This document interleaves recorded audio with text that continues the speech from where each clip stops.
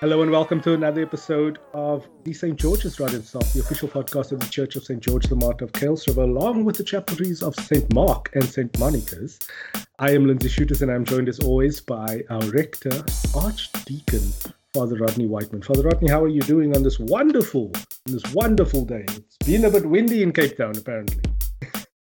Good day, Lindsay. Yes, was striking that going into the weekend, they were preparing us in the news about the kind of weather we would be experiencing and how they were encouraging people to stay indoors because of the kind of weather we may be experiencing this weekend. We haven't seen much of it yet, at least here in Cape Town. So, that kind of news kind of almost restricts your movements.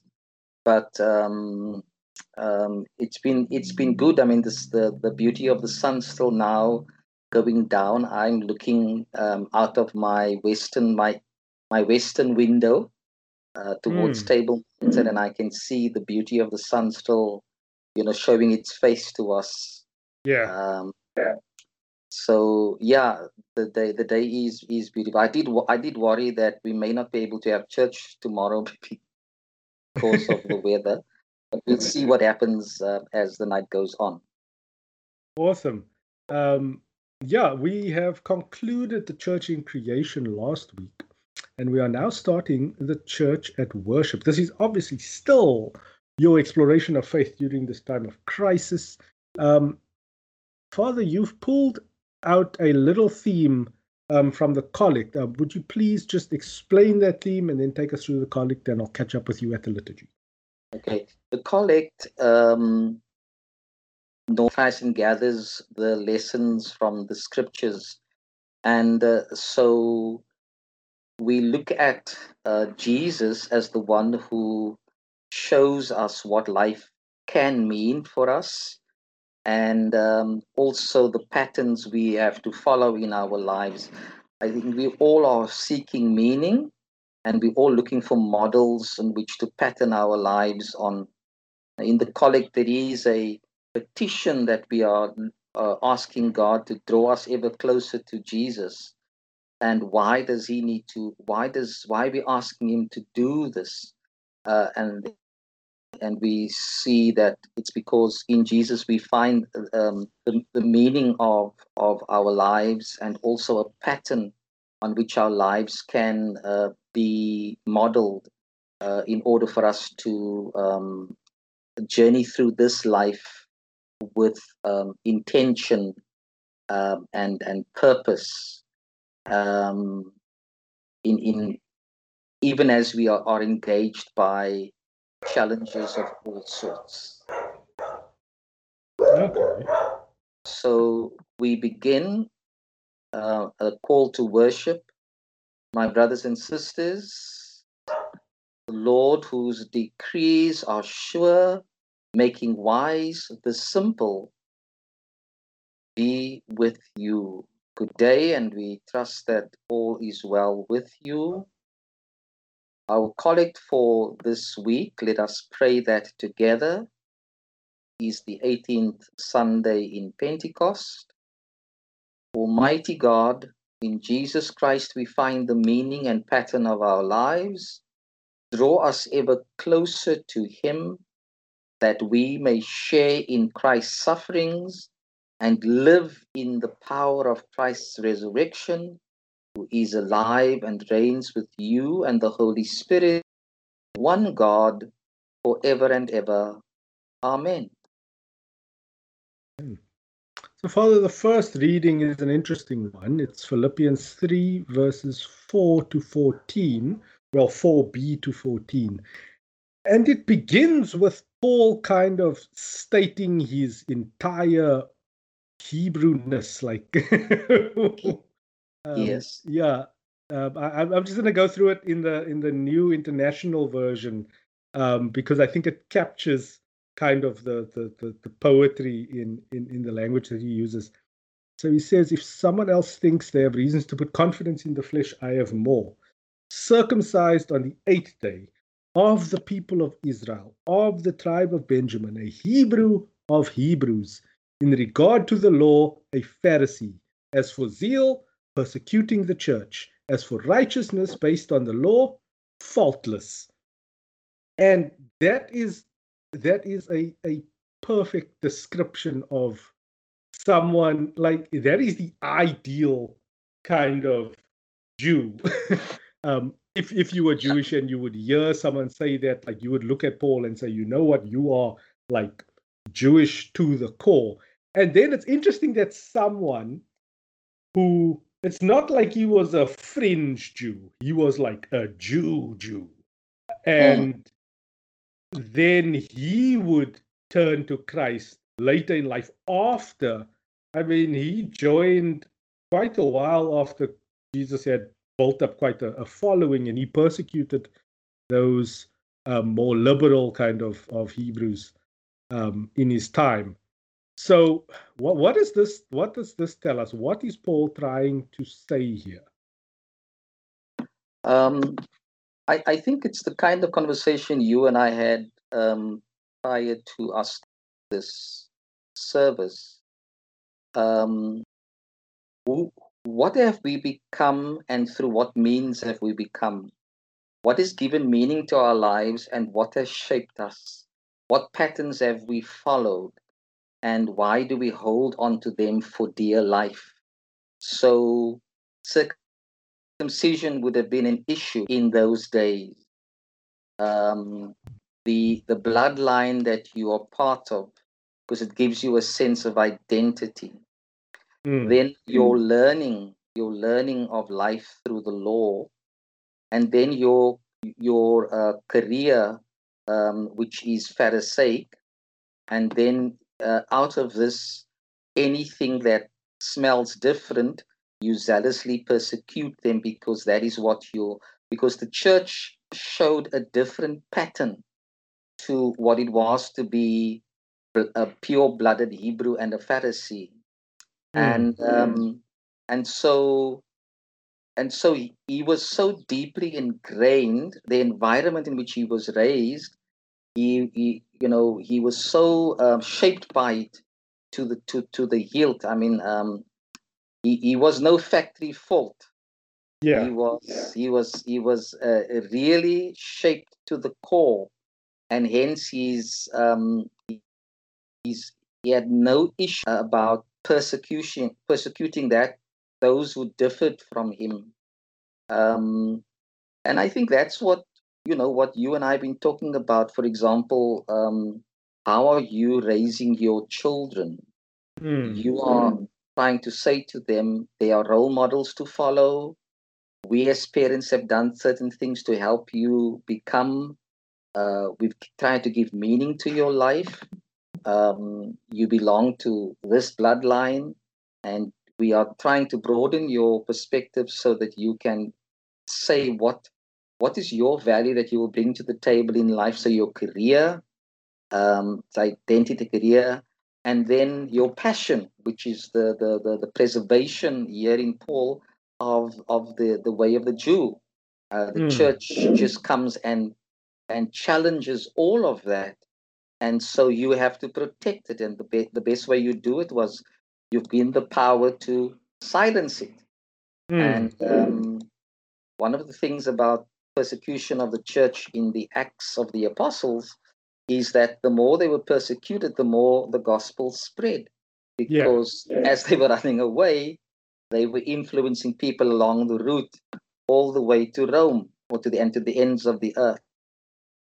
So Paul is telling us how he was raised, how he was shaped, where his focus was brought to, what meaning did he learn about life, where did he hook his values onto, and what kind of career would he have and person he would become. And so he was so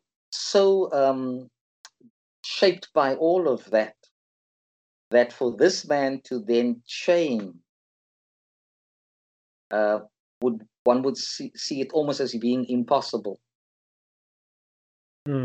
Why did these things now become of less importance to him than when he says, I reckon everything as loss for Christ's sake?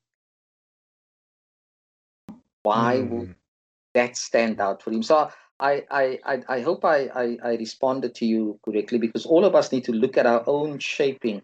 Yeah. Those of us that grew up, we are shaped in the 60s by this kind of pop culture and that kind of pop culture, and this kind of theological thinking and that manner of Christian way, and this career that we could follow, and what idols we had, and the kind of parents that shaped us by themselves in their careers.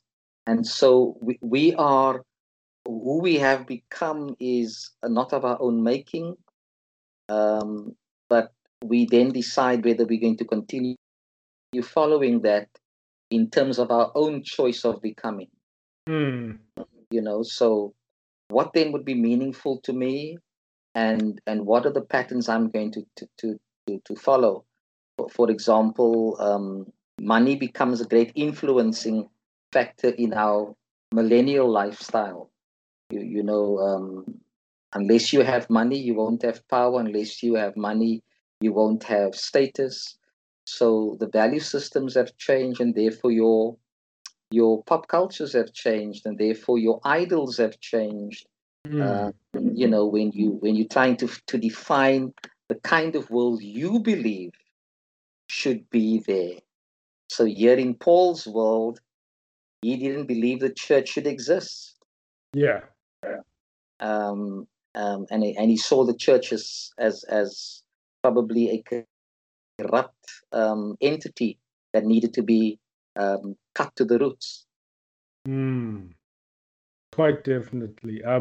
But it's interesting that you bring up like that, like what path your life will follow and the choices that you make, because especially in the light of like Heritage Day, where I mean, as a brown person, there is no real cultural heritage to speak of, or at least known cultural heritage to uphold. Like I wasn't very close with my extended family, so like I don't know all of those stories.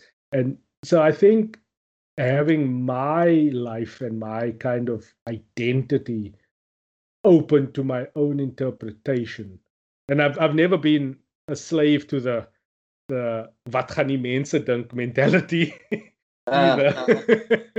Yes. Because like I've also, I mean, there's a bit of tangent, but I've never understood that as well. Like where your parents, where what you do kind of reflects on how you were raised, and it's like not really. I mean, we are all open to make our own decisions. So the thing that I try and instill in my kids is just to know who they are, to like try and figure out for themselves like who they are. Like when they ask me questions, I and Monique hates it because I have this rule where I will not lie to my children. If I know something to be true and they ask me a direct question, I will give them the answer that I know. So, yeah.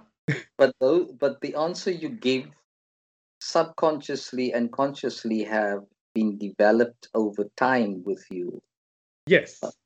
I was listening to an interview that I was keeping just the other day, and I wondered, as I reflected on my experiences, how was I able to sit and listen without writing any notes down, and then when I speak, when I share, when it's opportunity for me now to say something, that I was able to capture what I understood to be the important nuances of the story.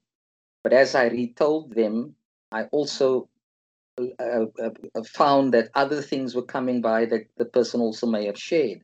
Yeah. So along the way, what when we are asked, in your case, when you're asked a question by your children, I mean, can you imagine your whole being is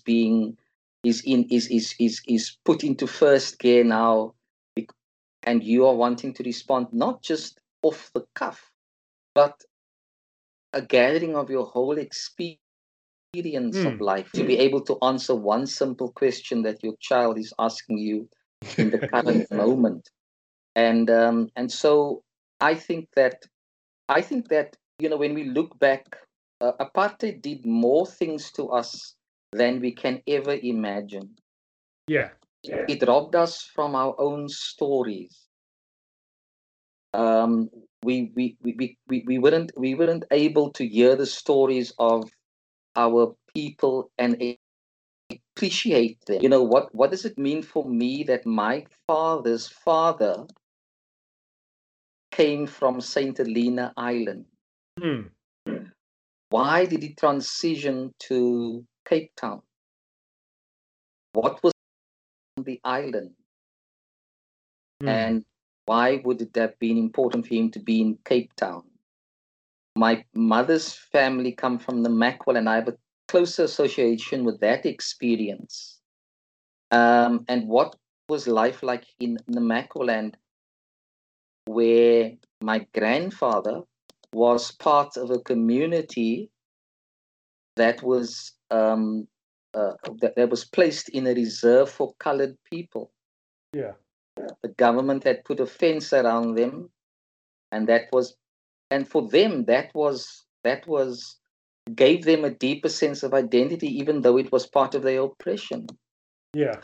So, what would his storytellings have helped me think? Because everything that they would tell us in the world that we went to learn, the educational facilities where we were exposed to, said that those were secondary stories that had no value Mm. in an apartheid-driven society. So no wonder we say there's nothing of our heritage that we can actually celebrate the 24th of September, Mm. because they were treated as not having any value even by us. Of course, you have the infiltration of other cultures through the media, Yeah. the medium of films and radio. We sat and listened to stories and looked at these stories, and we found an identity with them. But did they foster for us helpful meaning for our life? Did they give us good patterns to shape our lives by? That's the question. Mm. And so a lot of us, in order to deeply appreciate, you and I spoke earlier about the darkness and the light Yeah. transposed in our own lives.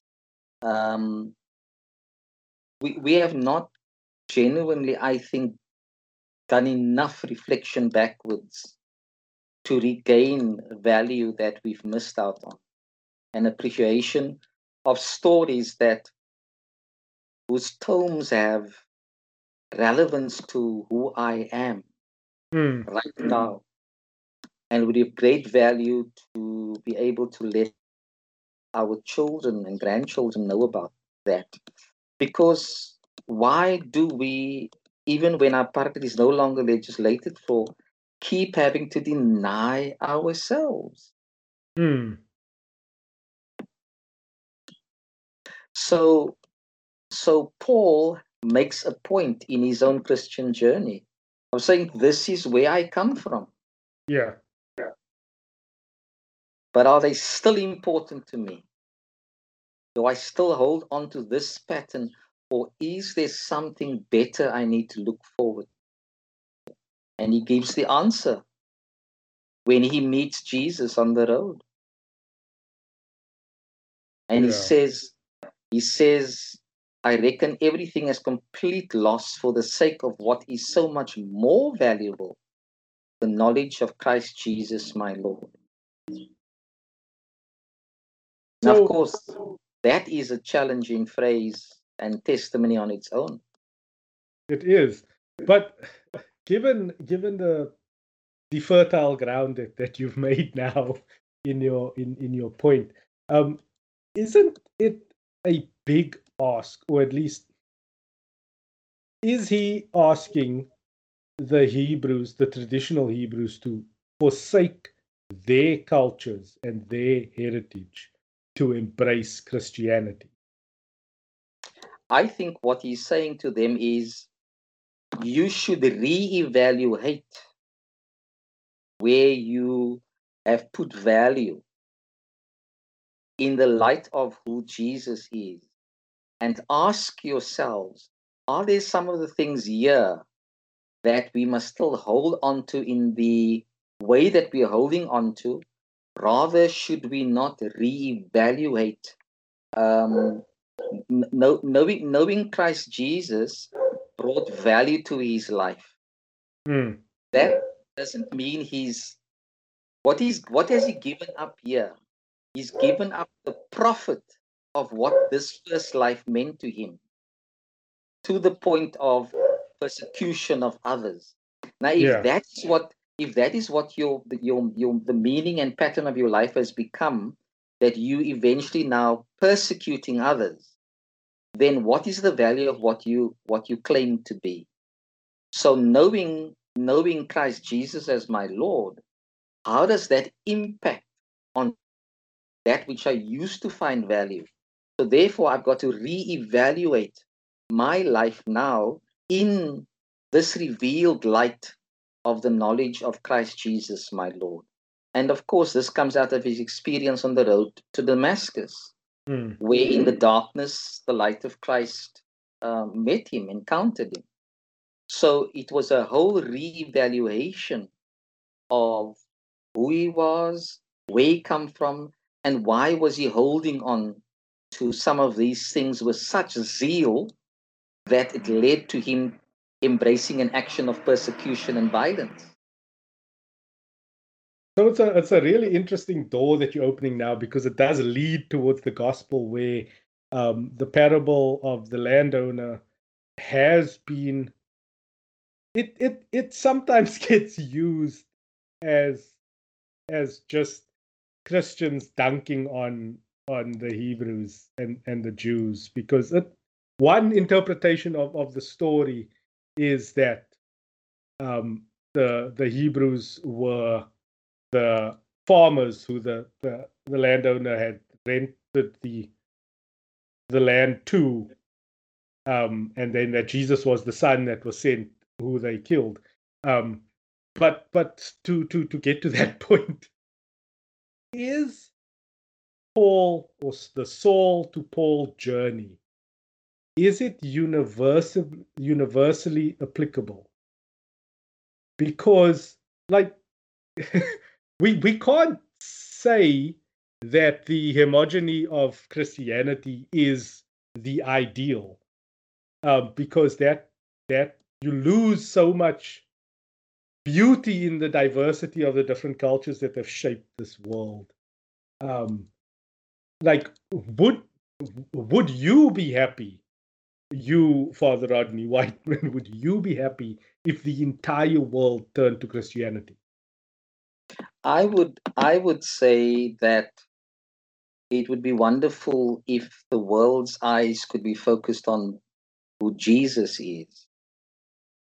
Because when we talk about Christianity in its broader sense, it boils down to denominationalism. Yeah. And when it boils itself down to denominationalism and church traditions, we lose sight of what the church is really about. And the church is really about the Christ whom God sent because he loved the world so much. And Yeah. it would for me be the focus on who Jesus is. As Paul says, coming to the knowledge of Christ Jesus, and he says it as my Lord. So, I'm always moved by Gandhi's words when he says, "I like your Jesus of the New Testament, but not the Christianity that's displayed in the way that you guys have so-called displayed Christianity." So there's also been a corruption around the brand called Christianity. Mm. For me, it's more around the person of Jesus and the fact that he reveals this God of all who loves the world in its diversity, and through the Son calls the world into life again, and that again, here we go back to Paul's, that a person who describes himself as being pure-blooded, as being zealous, as being righteous, obeying the commands of the law, could change. And here comes your word in yes. You talk about evolution. Yeah. There is no way that Lindsay has stayed the same. There's been influences along the way that's given you deeper meaning to what life could be and should be. The thinking and your ideas. Also, the fact that you become a married man, you've got children, and now your whole focus, the evolution in you, has taken a new role because you now have to give meaning of life to your offspring. You need to look for healthy patterns that they could follow, and so whilst all of this is taking place within the culture of the Hebrews, where Jesus came to be, it's a reflection on all cultural circumstances. Because when we look at the stories he tells us, they're not peculiar just to the Jewish culture, but he was working from where he was. Yeah. One of the words that got me thinking is this are these words, listen to another parable, as if to say, it doesn't seem as if the parables I told before have really helped you to think these things through. So maybe I should tell the story in this way to maybe make you think about the cultural traps you've fallen into and you can't seem to get yourself out of. So in other words, Paul is asking the question, what really brings value to our lives? What really brings value to our lives? Is it all the things that he has mentioned here, or is it knowledge of Christ Jesus as Lord? Very interesting, because when it comes to like evolution, the foundational philosophy behind it is obviously the origin of species and then survival of the fittest. So given that Christianity has grown to what it is, like from the roots that we have shown, where Christians were persecuted, like Israel was conquered many times over by many different cultures. I can't reconcile Christianity as being the final evolution of the philosophy of inclusivity and universal love. Because then you look towards what Islam was founded as, where the Prophet took a lot of learnings or lessons from Christianity, distilled it down to its kind of core tenets, and then built in a ritual, or at least rituals, that can then keep the worshipper focused on like the end goal. So like the praying 5 times a day and like all of the rituals in Islam is just to kind of bring you back to center. So in my mind, like that is an active ritualistic faith and would be a better representation of like the final form of the philosophical idea that Christianity is trying to bring about. Okay, so if your child comes to you with a question, yeah, do you send them to the encyclopedia, or do you yourself try to answer them? Why are they asking the question to you and not to a book or a set of rules? Ooh, which are of a secondary nature to the relationship they have with you. If they can learn through you, through being in a relationship with you, even though you may take that book and sit with them and read with them through it, what makes more of an impression upon their learning and their growing was that my father sat with me and read through what I've asked him and he would explain to me. So what I'm saying to you is this: is a set of rituals and tenets, which obviously should help point us to the one we claim to believe. But the essence of faith is not about the book; it's about the one we are called to believe in, and the one who calls us into relationship. Again, I have to bring up Augustine's words: "Lord, you've made us for yourself." That's the starting point. Yeah. And our lives are restless, our hearts are restless until they find their rest in you. So even if we do pack our lives with tenets and laws and rituals, the intention of those things are that within themselves they don't have the meaning, but they have the meaning because they point to the one in whom we are called to believe, um, and journey within this life. So Christianity is not down to a book. Yeah.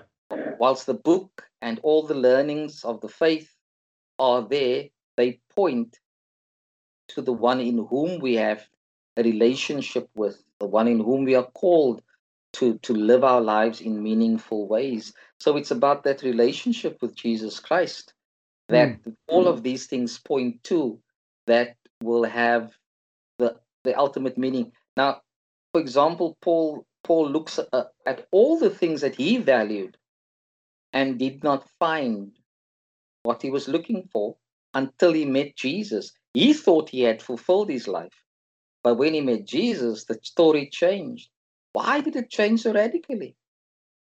What was knowing Jesus in that personal way that made him recognize that whilst all of these things I will not lose them. They are learnings that help shape my life, but they've no significant value to me as they had before. But they are part of my journey, and they've enriched my life until a particular point. I now reevaluate them in the light of Christ to see what their meaning for my life could be going forward. So whilst we may use the book, and whilst we may exercise rituals, and while we may talk about ethical behavior and so forth, it's all based on who Jesus is, because who Jesus is points us to who God is. So of course this is controversial. John 14 verse 6, Jesus says, "I'm the way, the truth, and the life. No one comes to the Father except through me." That's a very controversial statement. Yeah. I remembered reading or looking at the YouTube thing where an imam had said he got to know Christ not through the Bible of the Christians, but through the Quran. Yes. So how did Paul meet Jesus? On the road to Damascus. So therefore, yeah. Sorry? No. Finish your point. Now, so therefore, for me, I mean, when Gandhi said to the church people, the way that you portraying Christ does not gel with the portrayal of who Jesus is according to the New Testament. So he found the New Testament Christ, the true Christ, over against the Christ exemplary. The church had just thrown him out of now because the color of his skin was not right. Yeah. The New Testament says, no, that is not how it works. So, it's very difficult now to begin to divorce Christianity. I mean, I'm finding it very interesting how the evangelical church believes that Mr. Trump is God sent.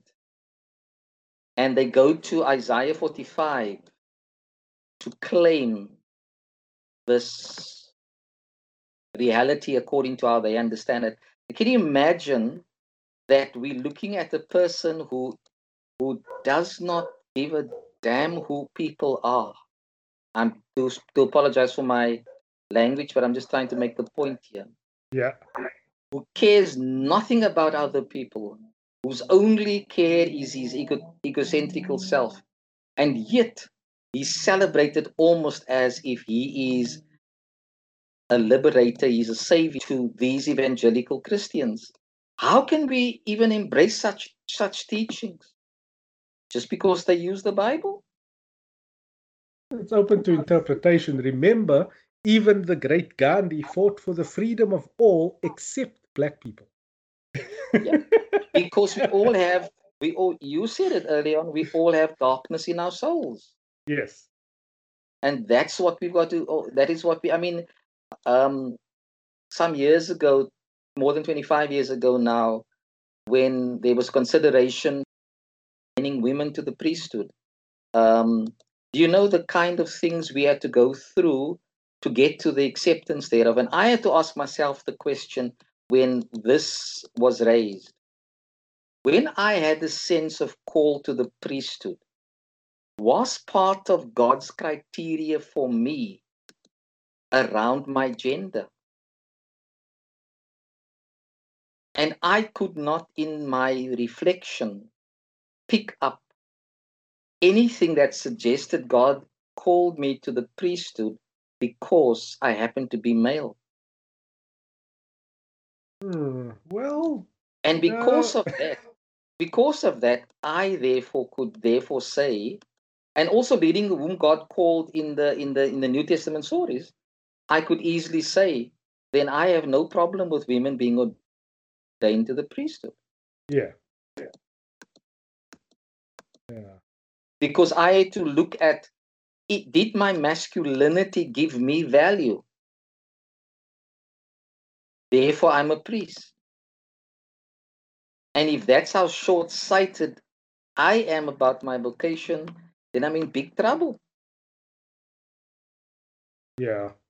Again, the whole thing about did God call me because I happen to have this beautiful English word called heterosexual attached to my name, that therefore, based on my sexuality, God called me. That was the tick in the box of what vocation means. If that's what vocation means, then I have serious problems with it. Yeah. We look at the whole of, it doesn't mean that because you and I struggle with these things that God struggles with them. Well, there's that whole, I think we brought it up last week about the being molded in the image of God, and like that whole idea. I don't subscribe to that idea at all because it's very problematic. Because then we start anthropomorphizing God and adding human traits to a deity that is supposed to be so far above our consciousness that we have no idea. But let's move swiftly to the gospel, because we're knocking on this door the whole time. Matthew 21, verses 33 to 46. With the parable, the landowner planted a vineyard, dug a fence around it, gave it to, leased it to tenants, and went to another country. Then, when harvest time came, he sent his servants to collect the taxes, or at least his produce, and they killed one, and they beat one, and they stoned another. And then he sent his son, and they killed the son because somehow they thought that they would get his inheritance. I don't understand that part. And then Jesus asks, this is the same scholars he was arguing with in last week's gospel, where they asked him who gives him the authority. So this is just another parable that he was using to kind of relate his idea. So he asked him, so what will the owner do now? Like, what will he do to those tenants? And then he never gives them an answer. So we never find out. We can intimate that Jesus is kind of describing himself as the son that was then killed. So that's a lot of like, what do you call it? I forget the literary device there. It's like foreshadowing, like his own death. And then he says to them that Jerusalem will be taken from them and given to people who will do work for the kingdom. Who is Jesus in this, and why does he never give them like an answer? Why does he ask them a question and then never answer it himself? Yeah, if we go back to verse 33, Yeah, he paints the picture again of a very generous landowner yes, who has given full infrastructure to the vineyard, making it usable and therefore producible and profitable.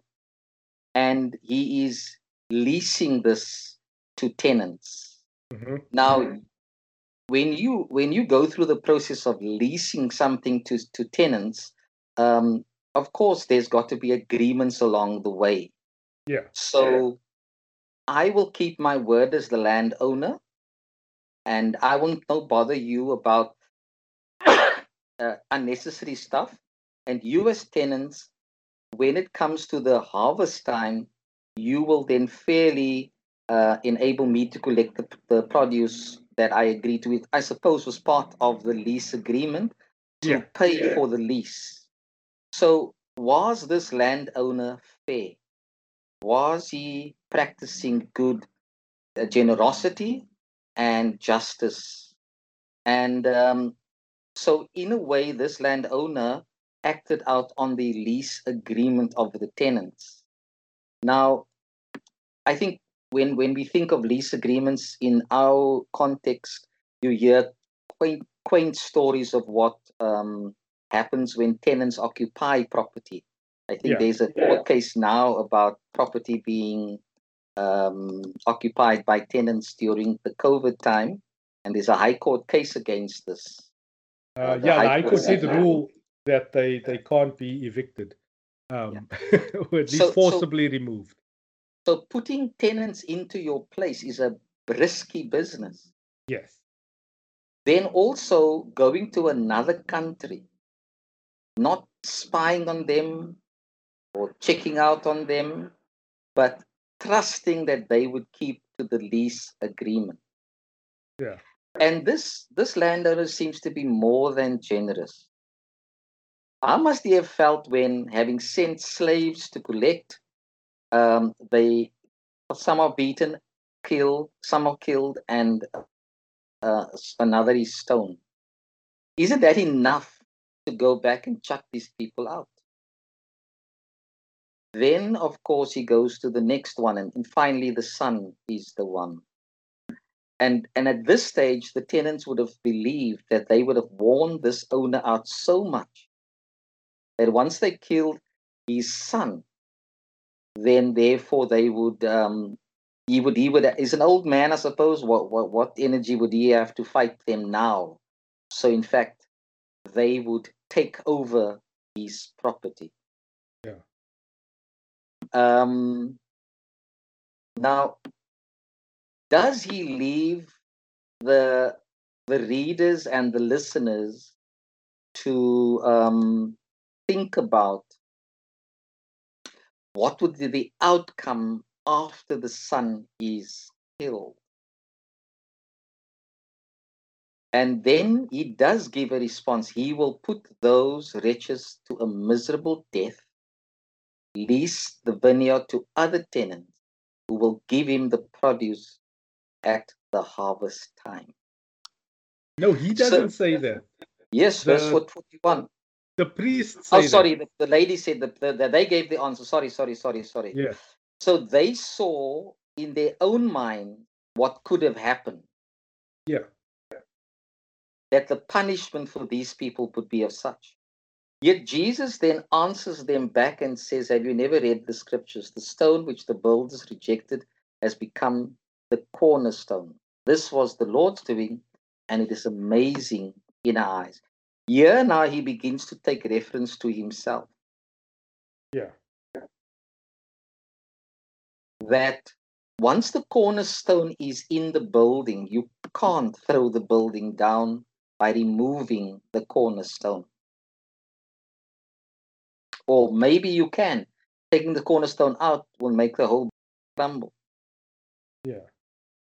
So just how important is the Son? Because he's the cornerstone of the Father's ongoing business. Yeah. And then Jesus relates this to the kingdom of God. The kingdom of God will be taken away from you and given to the people that produce the fruits of the kingdom. So in other words, here Jesus gives the answer. You have been given the covenant life. you have been given the tenets of the law, but what have you produced by it?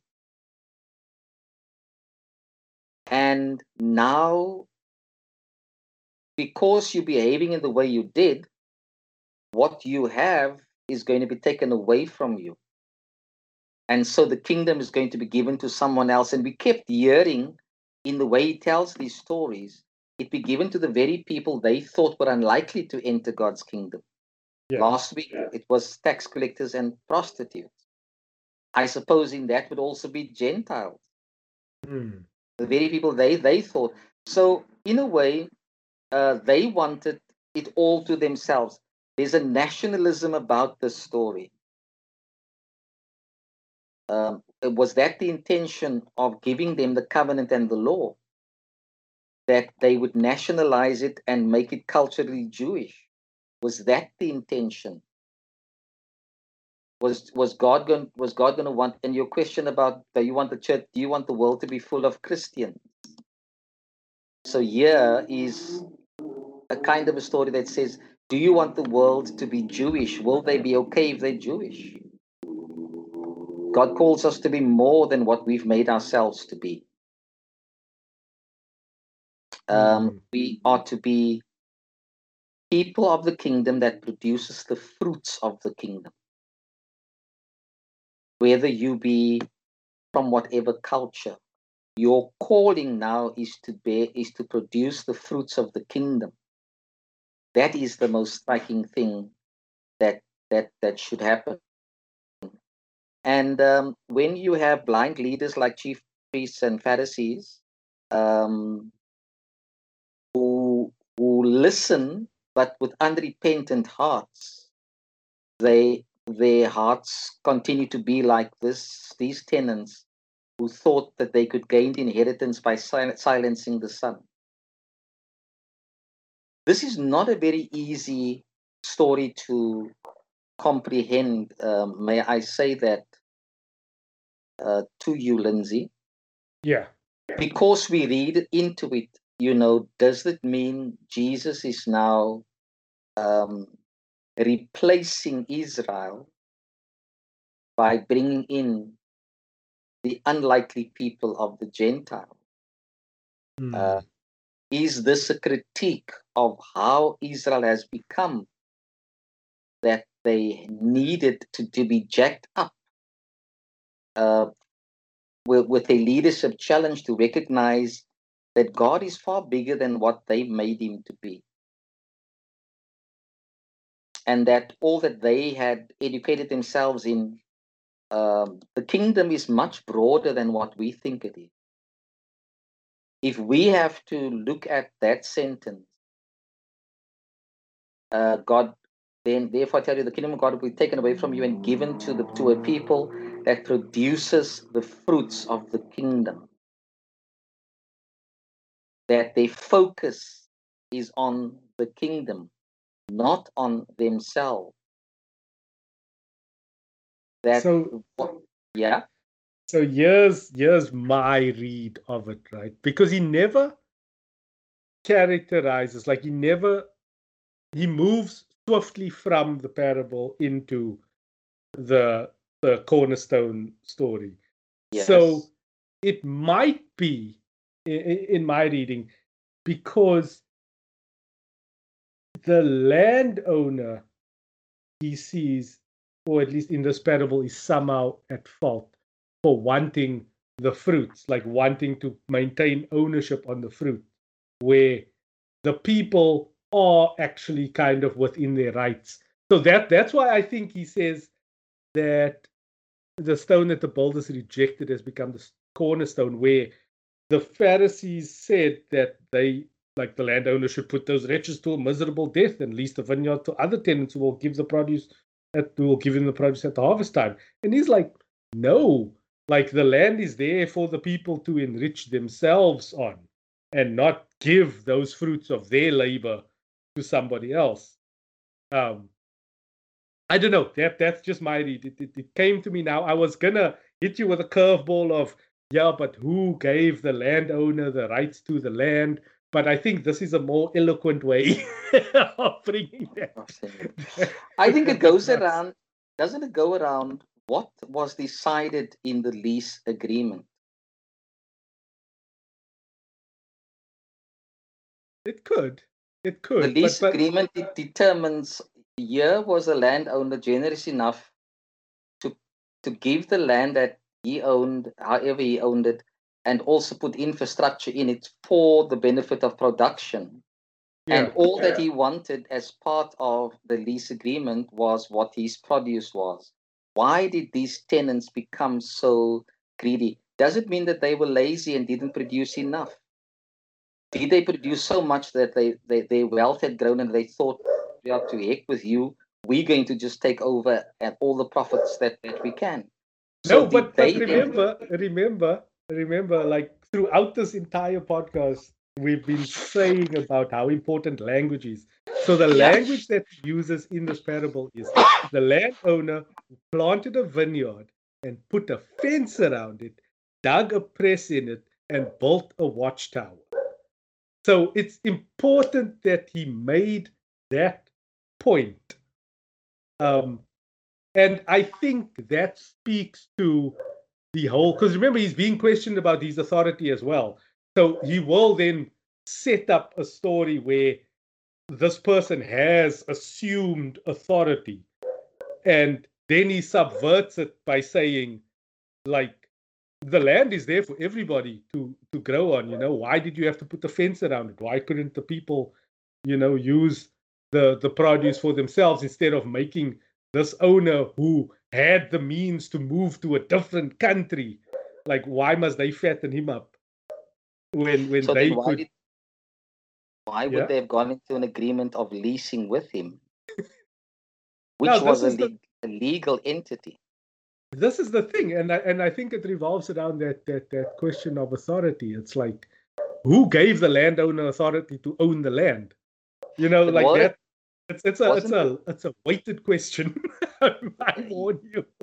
Wasn't the lease agreement also authorizing the tenants to work the land out of which they could be profitable and they just pay what they owe on the lease?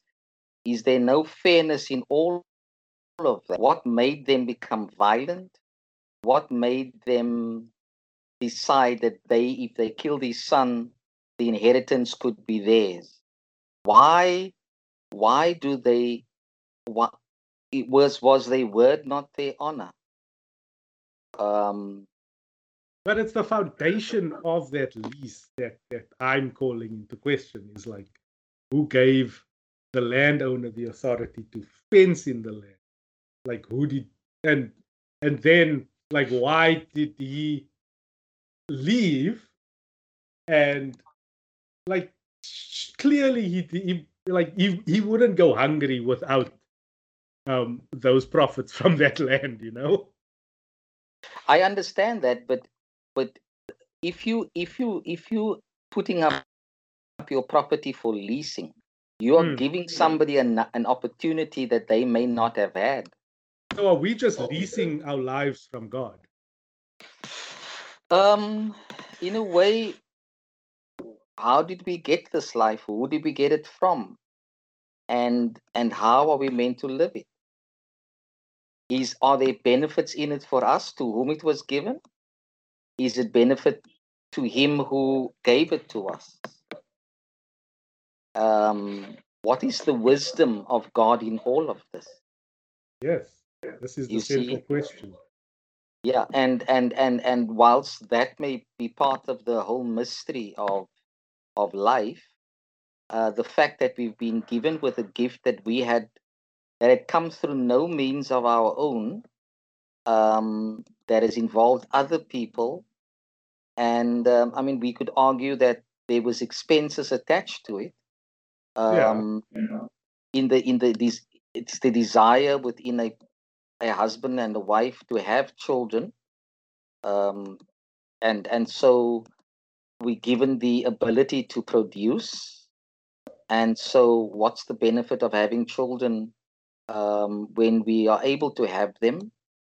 And so part of all of this is a whole lot of mystery we don't know the answers to, Mm. except that we you know, we have, like these tenants, we have to focus on. So we have the run of this place based on our word and the word of the landowner. And so if we then do our work properly, he's putting proper, I mean, if you could interpret, for example, putting a fence around it, not as that which keeps people from doing whatever they want in the land, but as a form of protection. Um, if these people were leasing and they were working the land so that it can properly produce, others could come where there's no fence and steal from that crop, making them weak. But he that's probably a security means. Wine press at his own cost, a watchtower. So a watchtower, all of these were secure measures for them. They didn't have to add anything except to work the land and to collect the harvest. So what made them decide that, man, he's not here, we can just do what we like? They went back on their own word, their own agreement. How would they then be people that would be seen as trustworthy? So therefore the kingdom of God will be taken away from you because you proved not to be trustworthy and given to a people that produces the fruits of the kingdom. Also, well, one could argue that they had no respect for human life, beating people up, seizing them, killing them, stoning them. What kind of people were these tenants? Did the lease that they have make them think they had all the power to dominate? What kind of tenants were these? It's obviously tenants that did not produce fruits that were worthy of the kingdom. Um, so I still maintain that the church is where I'll just stick to like the language that gets used throughout all the scripture that we've been studying. Where what is it that the church is where two people, or at least Jesus said, where two people come together, two or three in agreement, like he will be there with them. So I think the agreement here is where the workers, if they could come together and enrich their own community or the community with those profits and not give it to the landowner, because like what authority does the landowner have? So like I think the subversion here might be calling to like the temple in Jerusalem was built, the city was walled in. That's like a landowner kind of preparing his land, like he dug in the, like all of those things that was built on top of the ideas of the Hebrew nation, and then that with no regard for how the people could sustain themselves before giving the taxes. So the taxes were collected before there's any mention of how the people are sustaining themselves. So is having a roof over your head and a place to live enough, or having the agency to reap rewards from your hard work that you put in on the land? How did he rob them? All he is collecting was his produce. So what was the lease agreement? If you produce 100% of the harvest, what percentage would have been fair to the tenants for the rich landowner to say, okay, I give you 60% if you give me 40%? So therein lies the rub. You see, you're making assumptions here, and that was never given in the parable. Now you look at verse 34. It says to collect his produce.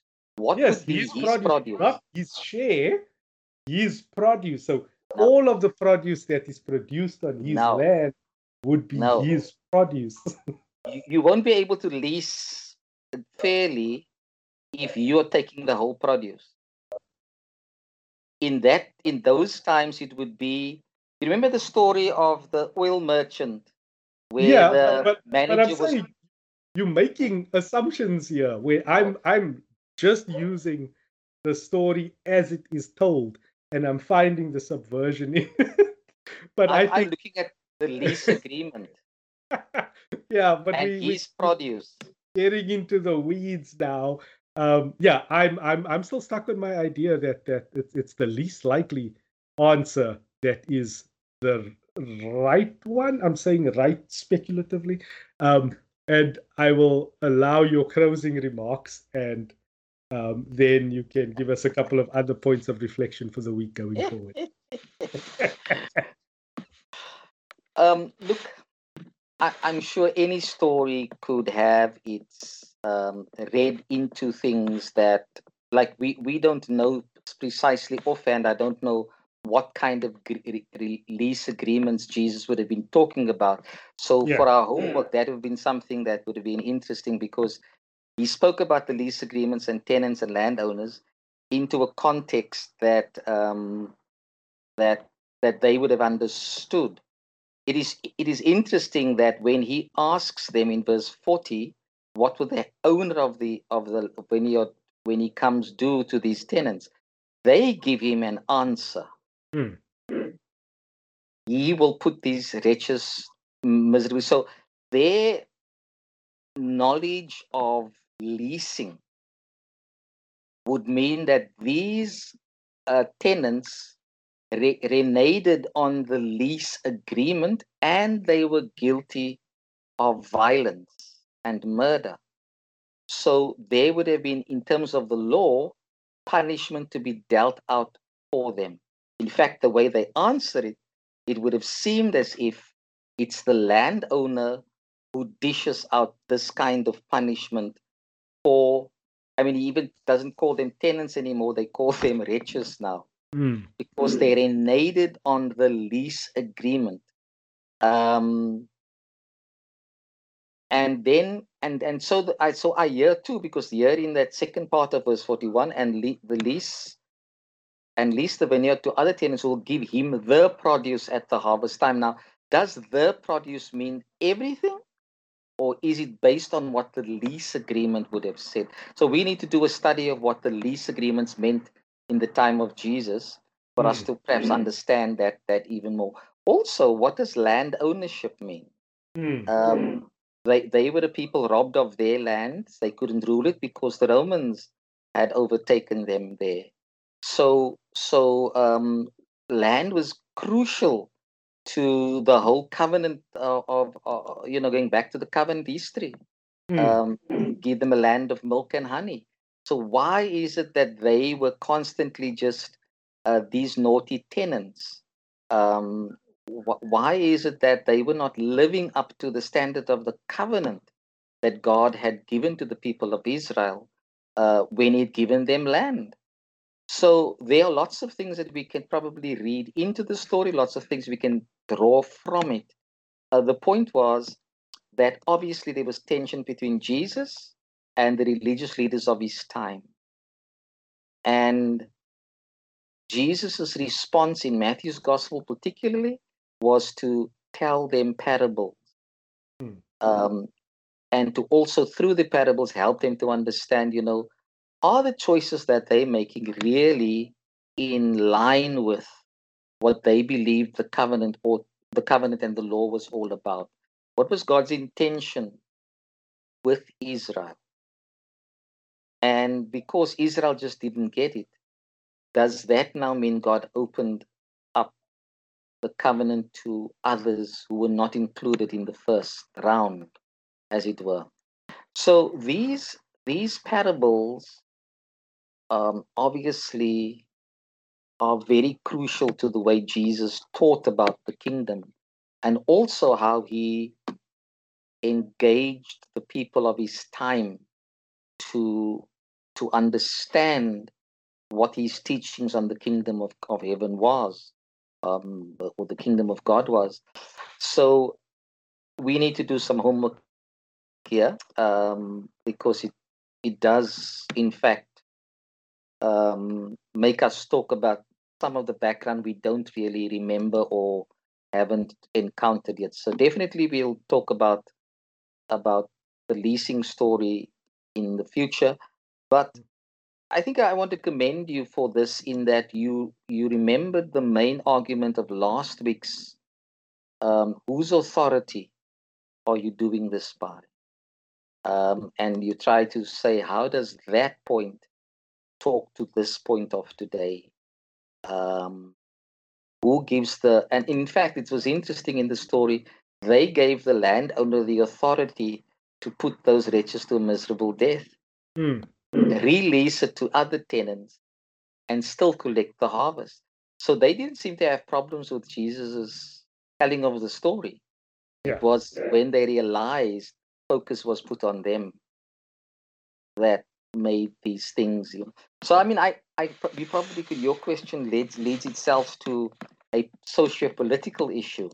How is it that people can own land, and why should those who work the land benefit less from it than obviously wealthy landowners, which is where you are, which you're talking about.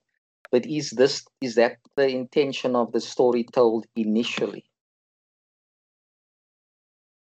So we go on to some prayers with that challenging thoughts around the obviously very difficult reading. Which one is glad one has received? In our prayers, Lindsay, today we celebrate God as the God of salvation, who sent his son Jesus to seek out and to save the lost. And so on behalf of those who are lost in our day, we ask God to hear our prayers and to receive our petitions and thanksgivings with his unending compassion. The refrain throughout of this prayer that we're doing for Sunday is, praise the Lord for he is good, sing to God with thanksgiving. And using the gospel as the tool for prayer, the composer says, Lord of the vineyard, rooted and grafted in you, your church bears fruit to your glory. So our prayer is that God may nourish and strengthen for the task you have purposed the church. And we ask him also to tend the vine, which is the church that he has planted. Lord of the vineyard, you expect nations to produce the wine of justice. And so we petition the Lord of the vineyard to raise up leaders who will promote conditions in which all may flourish. And we also ask him to defend the poor and weak, the vulnerable and those easily overlooked. Lord of the harvest, you give all people the ability to choose between right and wrong. Give us in all our moral dilemmas and the new challenge, guide us, in all the moral dilemmas and the new challenges we face. And of course, particularly, we think of COVID-19 and all that it brings with it, for our economy, job losses, hunger, and all of that. Keep us from evil intent and sliding into destructive ways. Lord of the vineyard, you prepare wholesome fruit to refresh and revive us, quench our thirst for wholeness and healing, restoring in us your mercy, bring us to declare your glory. The Lord of the harvest, you hold before us the cup of salvation, raise up all who have died, and we remember those who have died over this past week and weekend, bringing us to share in the new vine of your kingdom. We continue to pray at COVID-19, author of life, healer of the nations. Grant us courage to face our trial, give us wisdom to find relief, Give us faith to be responsible. Grant for Jesus Christ's sake. Amen. And then in conclusion, Lindsay, we pray the commission and blessing. Go now in the righteousness of faith and live by God's just demand. Let nothing claim your devotion above the Lord, and count nothing of value above knowing Christ. Press on towards the ultimate prize of being one with Him.